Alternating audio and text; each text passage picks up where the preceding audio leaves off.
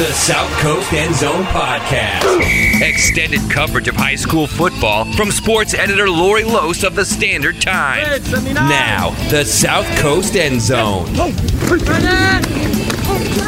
Hello, alongside sports editor Lori Lose, I'm digital sports editor Brennan Curie, and we are ready to talk some playoff football. Playoffs. After 7 weeks of the regular season, we have 5 teams that we cover that are still in postseason play, and then 4 more teams competing in the non-playoff side of, I don't know if I call it the postseason, but the remainder of the season. The non-qualifier tournament, I guess? Yes, it's always fun to try to word that.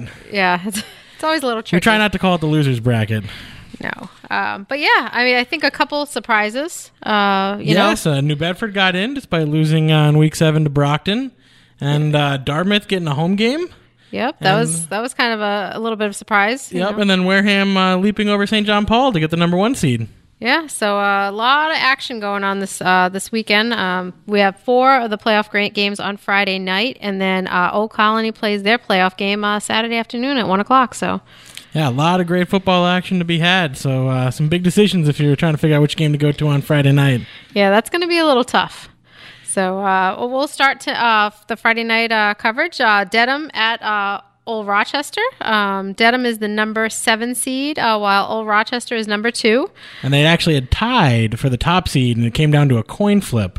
Yeah. And they ended up losing that 1 seed on the coin flip. And I think it would have been East Bridgewater, I think they would have gotten if they had ended up as the 1 seed. Probably what was more important is if they got to a section championship game, they would have been home. Yeah. That home field advantage is definitely key. I know with Wareham, that's why they were so excited about getting that top seed, is to have that home field advantage if they get that far. So absolutely, being on the turf that you know, in front of your home fans, with your home announcers, and just kind of being in your own locker room, even at halftime, those types of things really end up adding up. Yeah. Well, Old Rochester did it again this past week against Seekonk. I know we were kind of going into that matchup not sure, Seekonk's passing attack against Old Rochester's rushing attack, and the Bulldogs just keep pounding the ball. We got a definitive answer. Yeah, keep scoring. They put 47 points up on the board. Harry Smith had 4 touchdowns and over 200 yards, and Will Garcia 3 touchdowns and just over 150 yards in that game. Those two guys have over 2,220 yards combined. Ooh. And 34 combined touchdowns. Earlier this afternoon, Lori asked me, we were sitting at our desk, and she's like, how many yards per carry do you think Will Garcia is averaging? And I thought I was being pretty generous, and I said, I don't know what it was, 7 point something. And she goes, well, Harry Smith is averaging over 10. Or 9. Okay, 9, right around 10. And so I was like, 10 for Will Garcia? And I still wasn't right. No, 14.2. That's amazing. Yeah. So, those guys are getting it done. And I talked to Justin Kogler the other night for this preview for the game, and I said, you kind of knew what you were getting with Harry coming into the season. He had an outstanding year last year. He was on the cusp of becoming the school's all-time touchdown leader week 1. And I said, but Will, did you expect this kind of year from him? And he said, well, I knew he would produce on the perimeter. He said, but what's really surprised me is the way he's been able to run up the middle, and just he's had a lot of success kind of in between the tackles. And he said, I didn't expect that, So and it's really kind of opened things up because teams were focusing, on stopping Harry early on, and then Will kind of made them pay, and now they kind of have to, focus on both of them. They can't, it can't just be one. I think we ran a week 2 headline, "Pick your poison," and it's still true. Yes, definitely that is the case. And they're playing a Dedham team that competes in the Tri-Valley League Small. They ended up ending the season on a 2-game winning streak after losing 3 of their first 5 games. This was a team that kind of had to win at the end to get in, and they've only scored more than 20 points once, and that was beating Bellingham 42-22 2 weeks ago. But they have a little bit of an interesting situation. They had 2 different guys playing quarterback this year, Martin Liam and Ryan Flaherty. But Flaherty ended up, last year he was the starter. He finished the year as a starter, and then this year he kind of had to battle Martin for that starting job, and he didn't really earn it until maybe halfway through this regular season. And they go to both guys. One's a righty, one's a lefty. And they rotate a couple backs in. Nigel Hill and Tyler Martell are two of their top backs, and they run a variety of formations. Justin Kogler was saying. So he said they kind of have to be ready, for a little bit of everything. He said one time they'll line up and they'll run power, and then the next snap they're in a spread. Mm-hmm. So he said, they kind of keep their the defense kind of on their toes a little bit. So. And Old Rochester has faced a lot of different attacks during the course of the regular season. I mean, from Wareham's triple option, where pretty much everyone's on the line, to Somerset, Berkeley, and Seekonk, who like to throw it a ton and spread it out. So and this is actually Dedham's first playoff berth under the new format. Well, congrats to Dedham. Yep, and the last time that they played in a postseason game was 1988 when they lost to Brockton in the Division I Super Bowl. I'm going to guess none of the kids on the team right now were even alive. No, definitely. If they were, they stayed back many years. Yeah. So that game is Friday night. Dedham is visiting Old Rochester at 7 p.m., and that's a Division VI South first round game. All right. That should be a good one. All right. Another big playoff game. Hull is coming to Wareham on Friday night at 7 p.m. in a Division VIII South first round game. Wareham had that exciting game this past week at Somerset, and I mean, it was. You were at that. I was at that. I drew the lucky straw there. I mean, it was a thrilling game. Nobody, predicted them to win, including myself, which I was called out on that a few times before and after the game.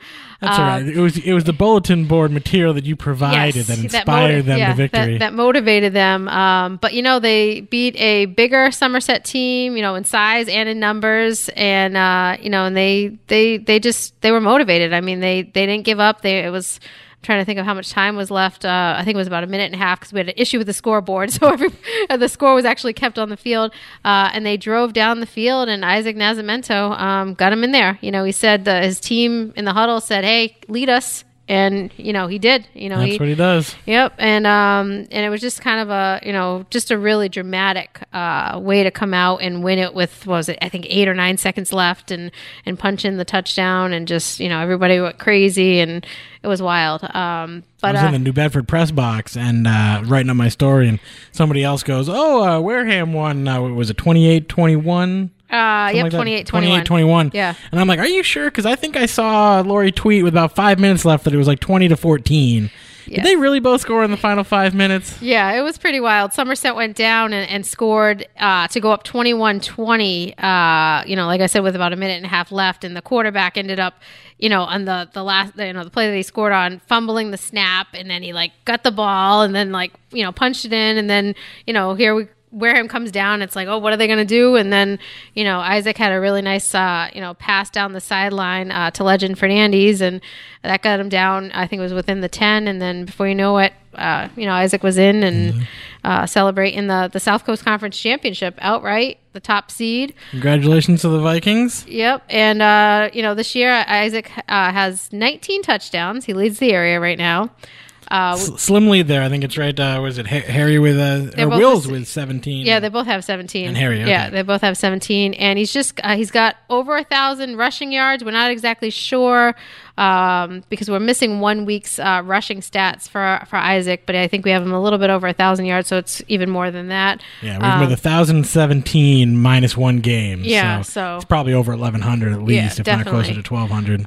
But I mean, this kid has been able to get the job done. He's also thrown 4 scoring strikes. I mean, he's just so versatile. And what Coach Bob Lomp was saying to me was that he's also, unselfish. This is, he goes over to the sideline to kind of get the, the call, whatever it is, and he's telling Lomp, like, hey, I want to give it to, Elijah. I want to give it to whoever. And at some point, Bob has to say, well, I want you to carry the ball this time.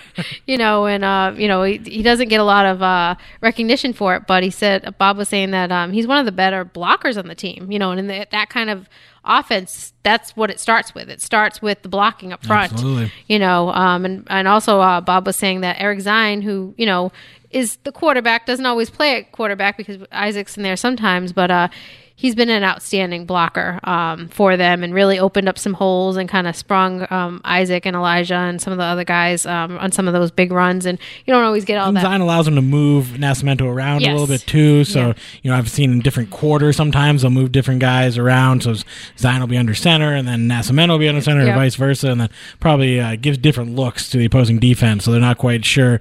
And they got to identify where everyone is. Yeah. And the game last week against Somerset, in that game, Isaac started under center and played the first half under center, and then in the second half, was a running back. So it was kind of.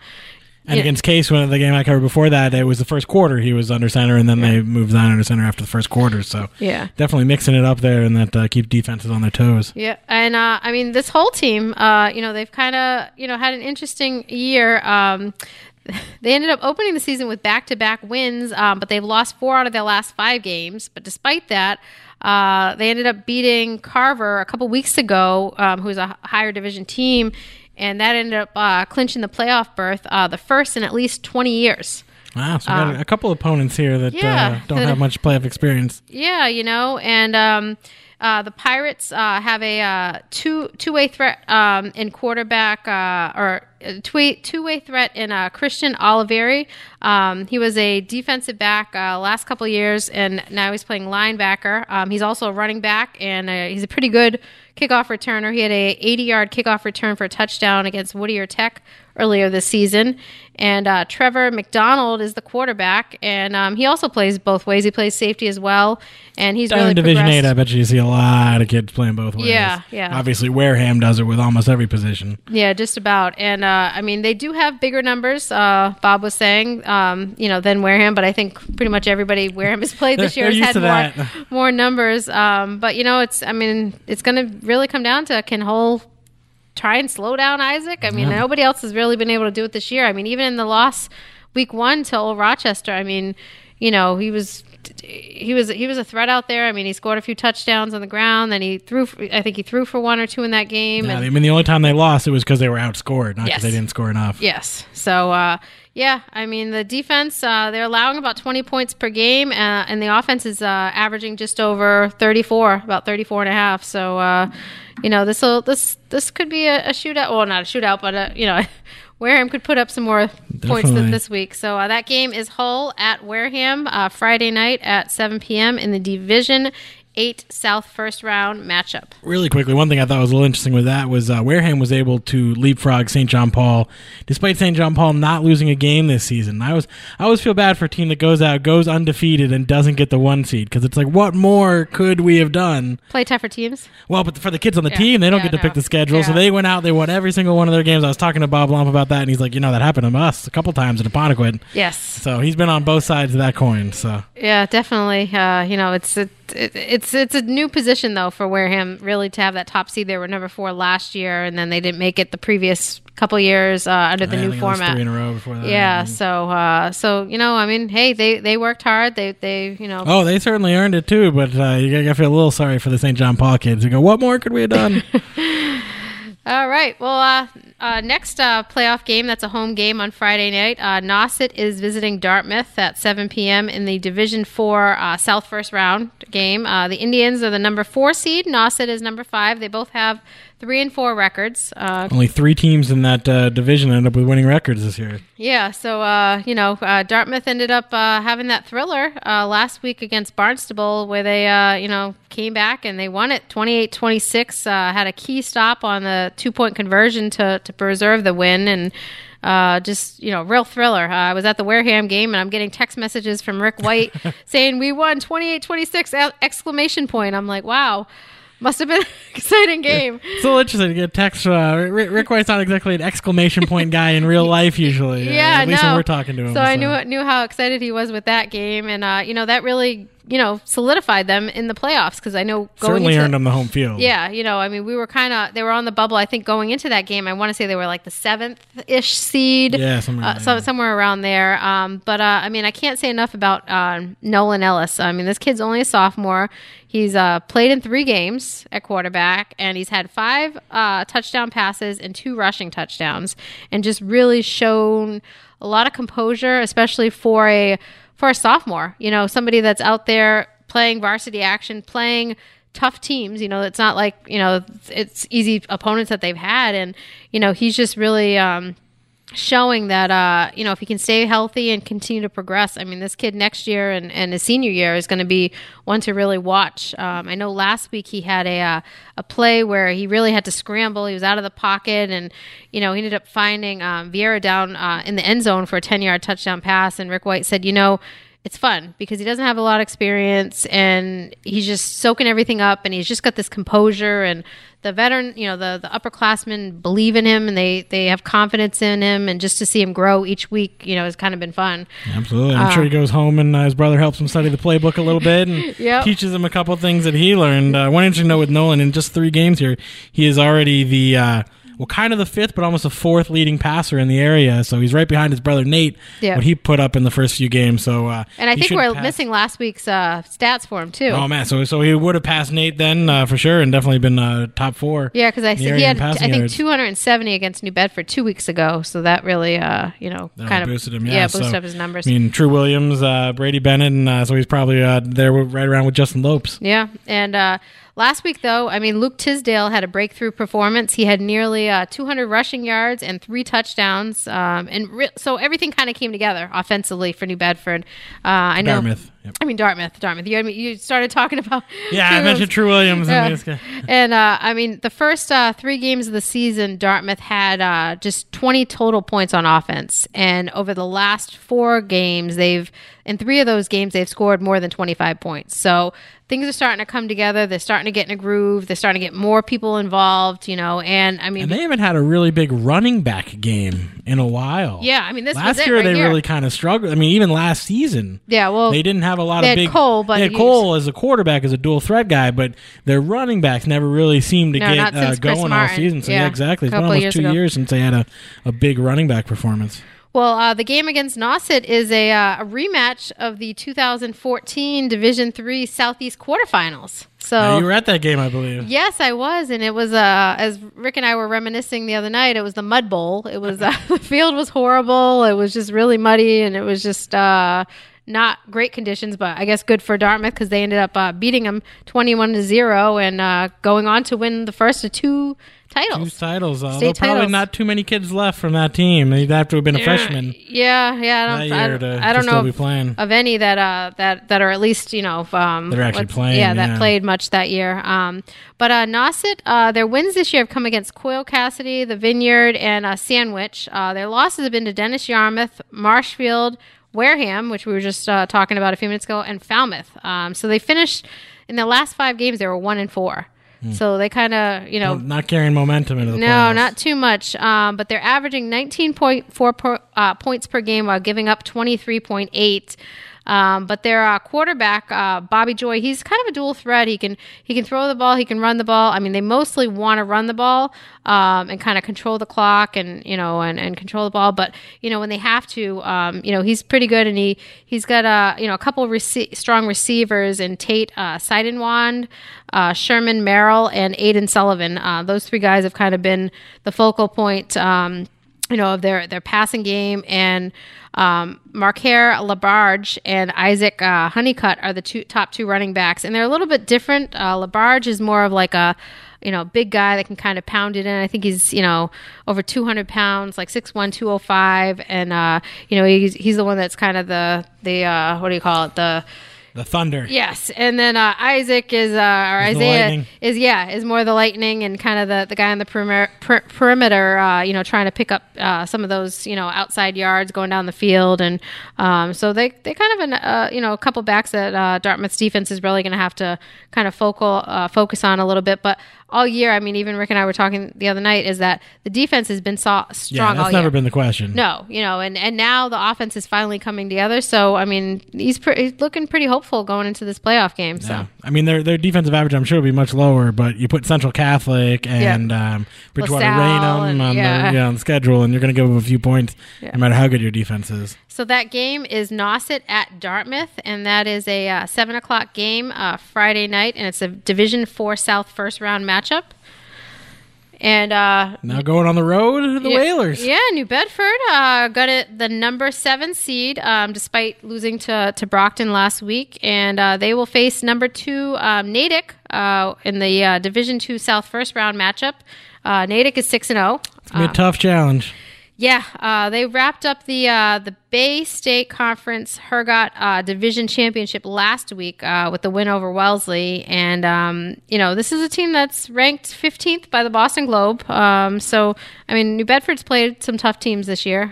They have. Their schedule's been tough. They've lost to a lot of the teams they were supposed to lose to, though. Yeah, and it's been Dartmouth is probably their biggest quality win. Yeah, definitely. And it hasn't really been. I mean, the big thing for New Bedford has been the consistency. Mm-hmm. I think you and I both have been talking about it. They haven't had a streak all year. No. They win one, lose one, win one, lose. that kind of thing. And which does mean it's their turn to win. Yes, it is their turn to win. So if they can keep the pattern going, But this is a team. The Red Hawks. They've outscored their competition 161-39. Whew. So they have only given up 39 points in 6 games, and they've only allowed more than 8 once.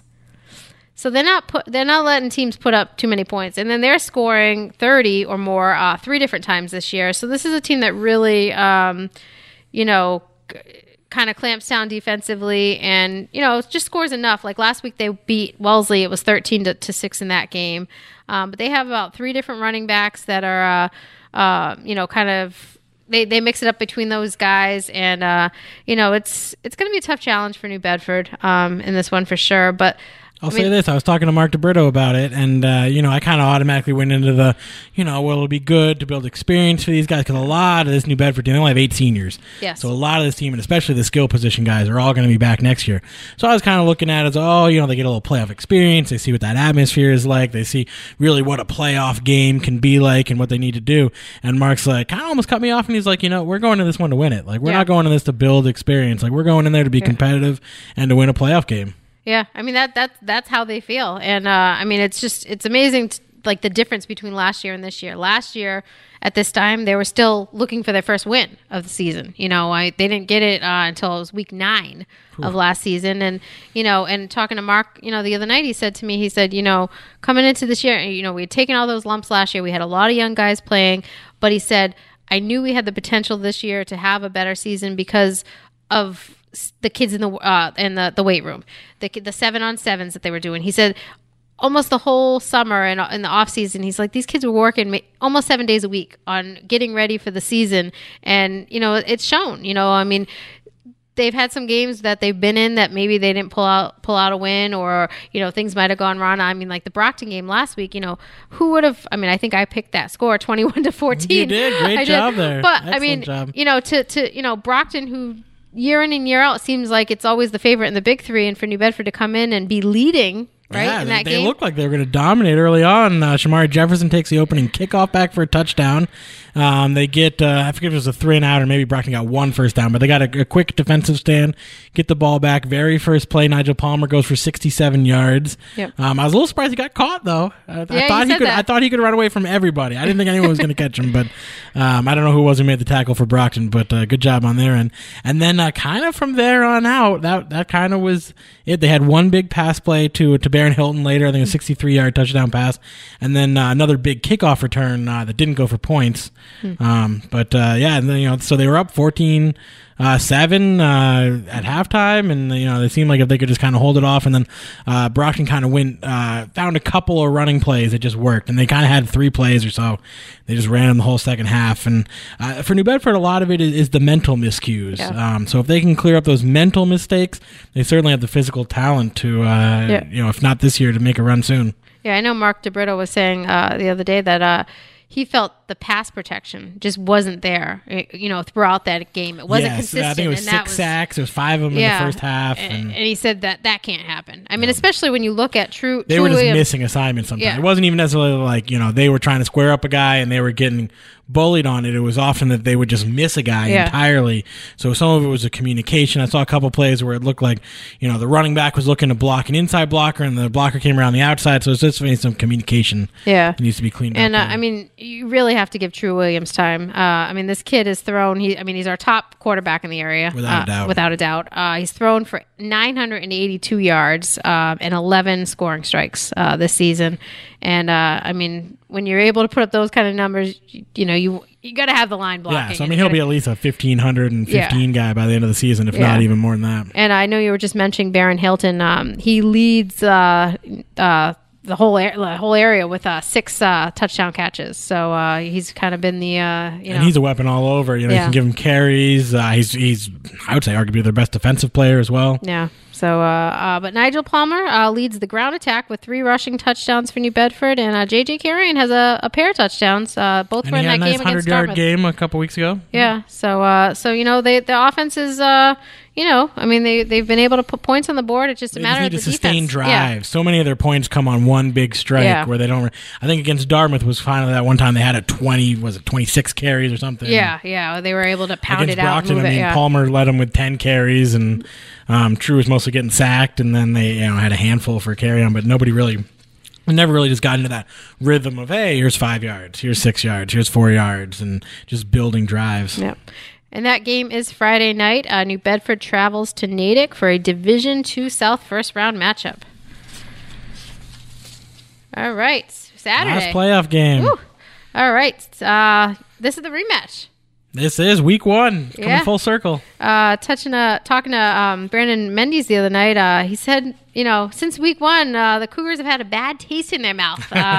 They opened the year with that loss, the shutout loss. I think it was 20-0 to Sacred Heart, and now they get the rematch. Get them again, and they haven't lost since. Yeah, it's the Division 8 South first round game, 1 o'clock at Old Colony.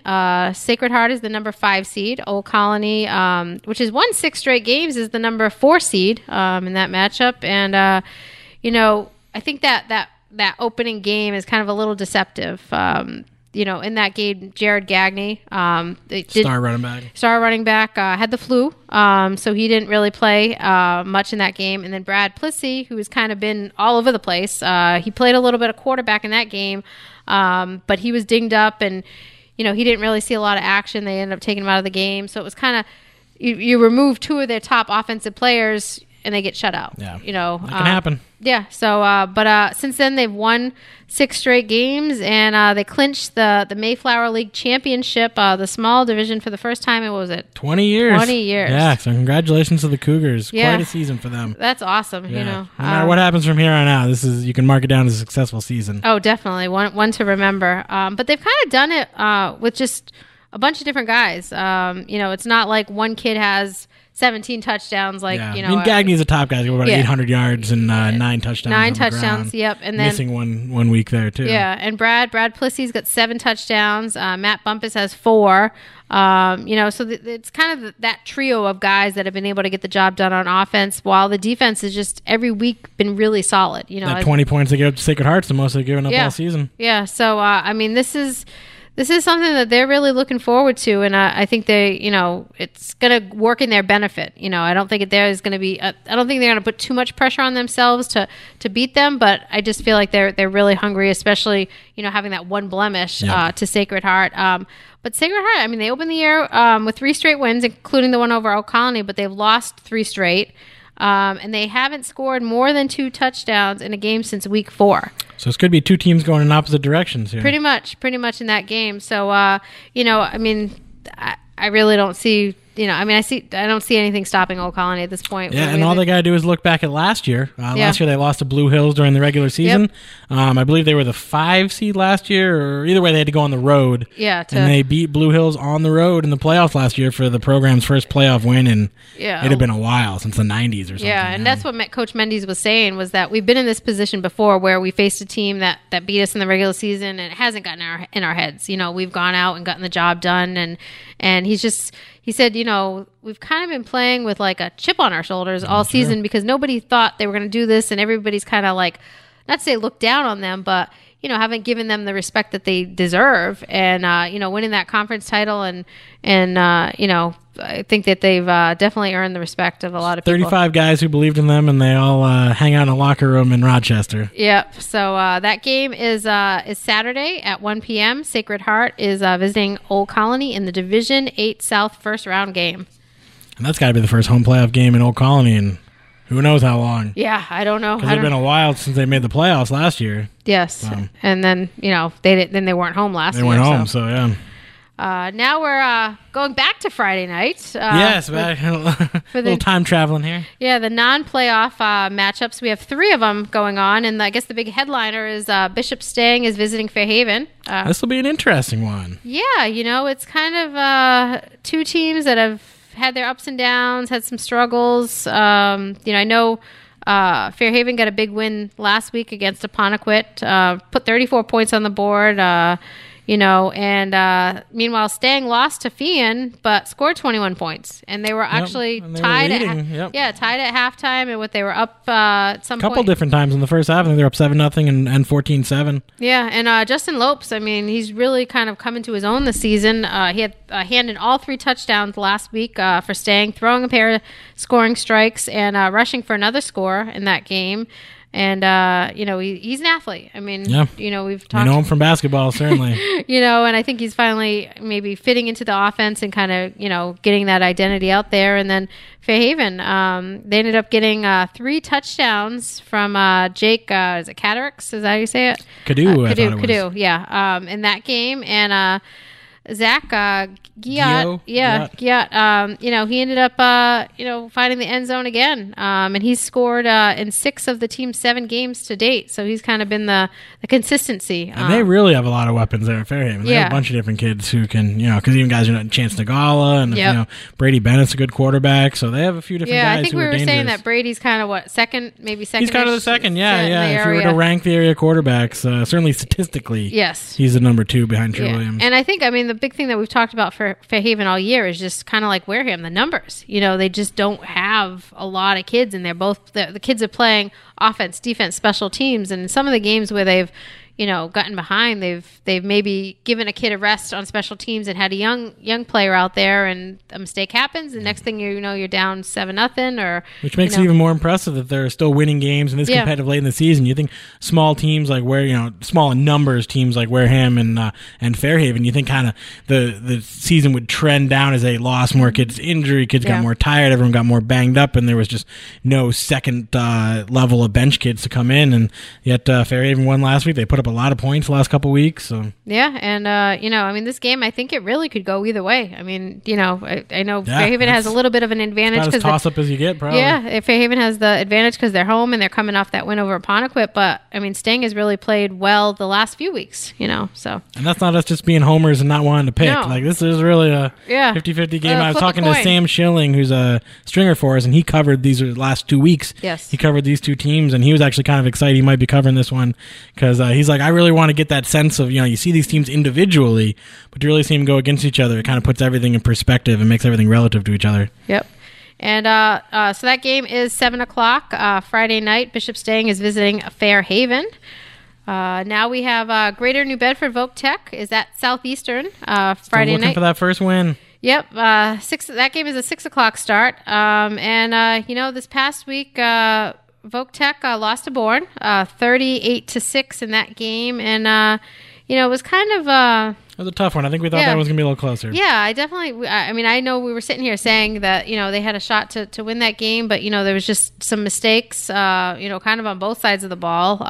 Dana Haywood, I saw him this was probably 3 or 4 weeks ago against in the Apponequet game, and this kid's athletic. I showed it once again. He had a touchdown pass catch. It was second of the season, and this time it was from Ethan Souza.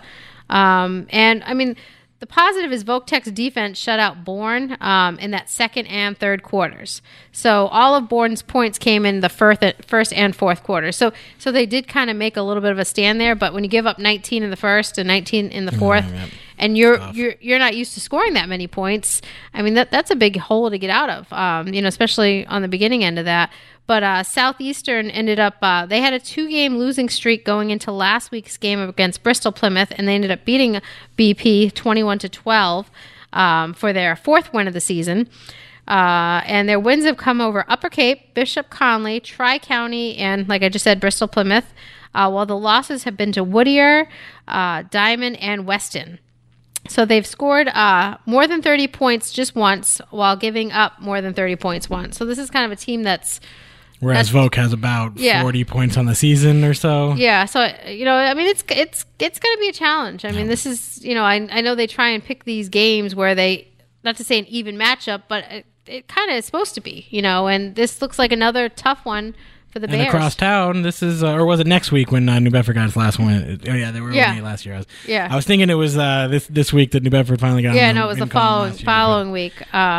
But yeah, I mean, I know, it's going to be definitely a challenge. Voc Tech, going to Southeastern. I know originally MIA had them playing at home. Yeah, it was. I'm trying to remember what it was. Yeah, against a different opponent, and then I guess maybe there was some kind of issue, and then they changed it to the game at Southeastern.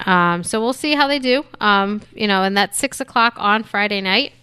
Going back to my New Bedford comparison there, the Vogue players can keep that in mind. New Bedford was winless at this point last year. Yes. And now they're in the playoffs at this point this year. Yeah, so that's something to play for. That's how you can turn it around. Yeah, it's something to play for, especially when you put in that hard work in the offseason. Absolutely. And kind of stick get in together. The weight room and get together, quarterbacks and receivers, and do some 7-on-7 leagues in Plymouth or wherever. Yeah, what a difference a year makes, right? Absolutely.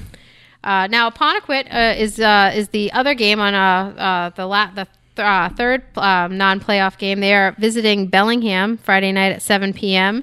And, Apponequet's coming off the loss to Fairhaven. I know we were just talking about that. And they did score their first offensive touchdown since week 4 last week. There you go. They had a couple touchdowns. Shane Cooney had 2 touchdowns, while Chase Gorman had a passing touchdown. And they seem to have really changed their offense this year, because early on when they had Brent Dixon and Shane Cooney and Kobe Desrossier was the quarterback, they were really a running-oriented team the first few weeks, throwing it maybe a dozen times a game.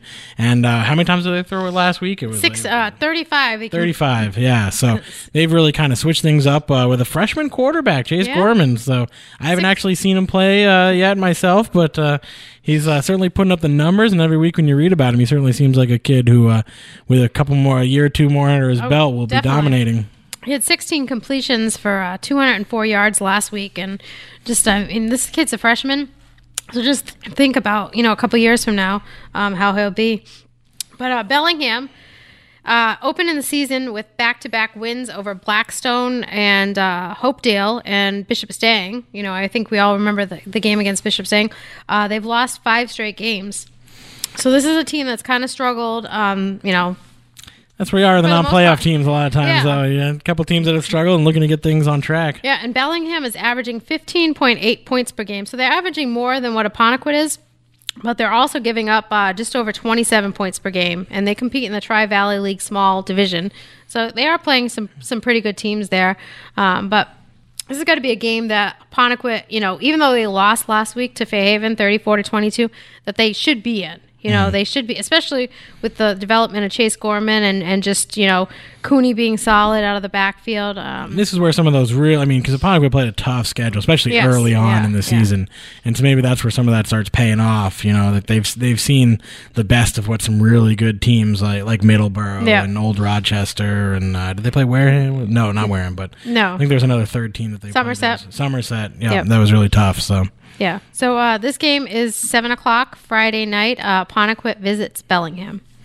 All right, so that wraps it up. This is our extra long edition of playoff football here, but this will be the most playoff teams we'll have in a week, unless everyone wins, and we have it next week. So maybe we'll have 5 playoff games on Friday night and 3 non-playoff games. So as always, you can follow us on Twitter at SC Varsity, on Instagram, or on Twitter at SC_Varsity. Yes, don't forget the underscore. Make that clear there. Someone in South Carolina beat us to that many years ago. On Instagram at SC Varsity. Varsity, on Snapchat at SC Varsity, on Facebook at facebook.com/South Coast Varsity MA. And as always, thanks for listening to our podcast, and we'll be back next week.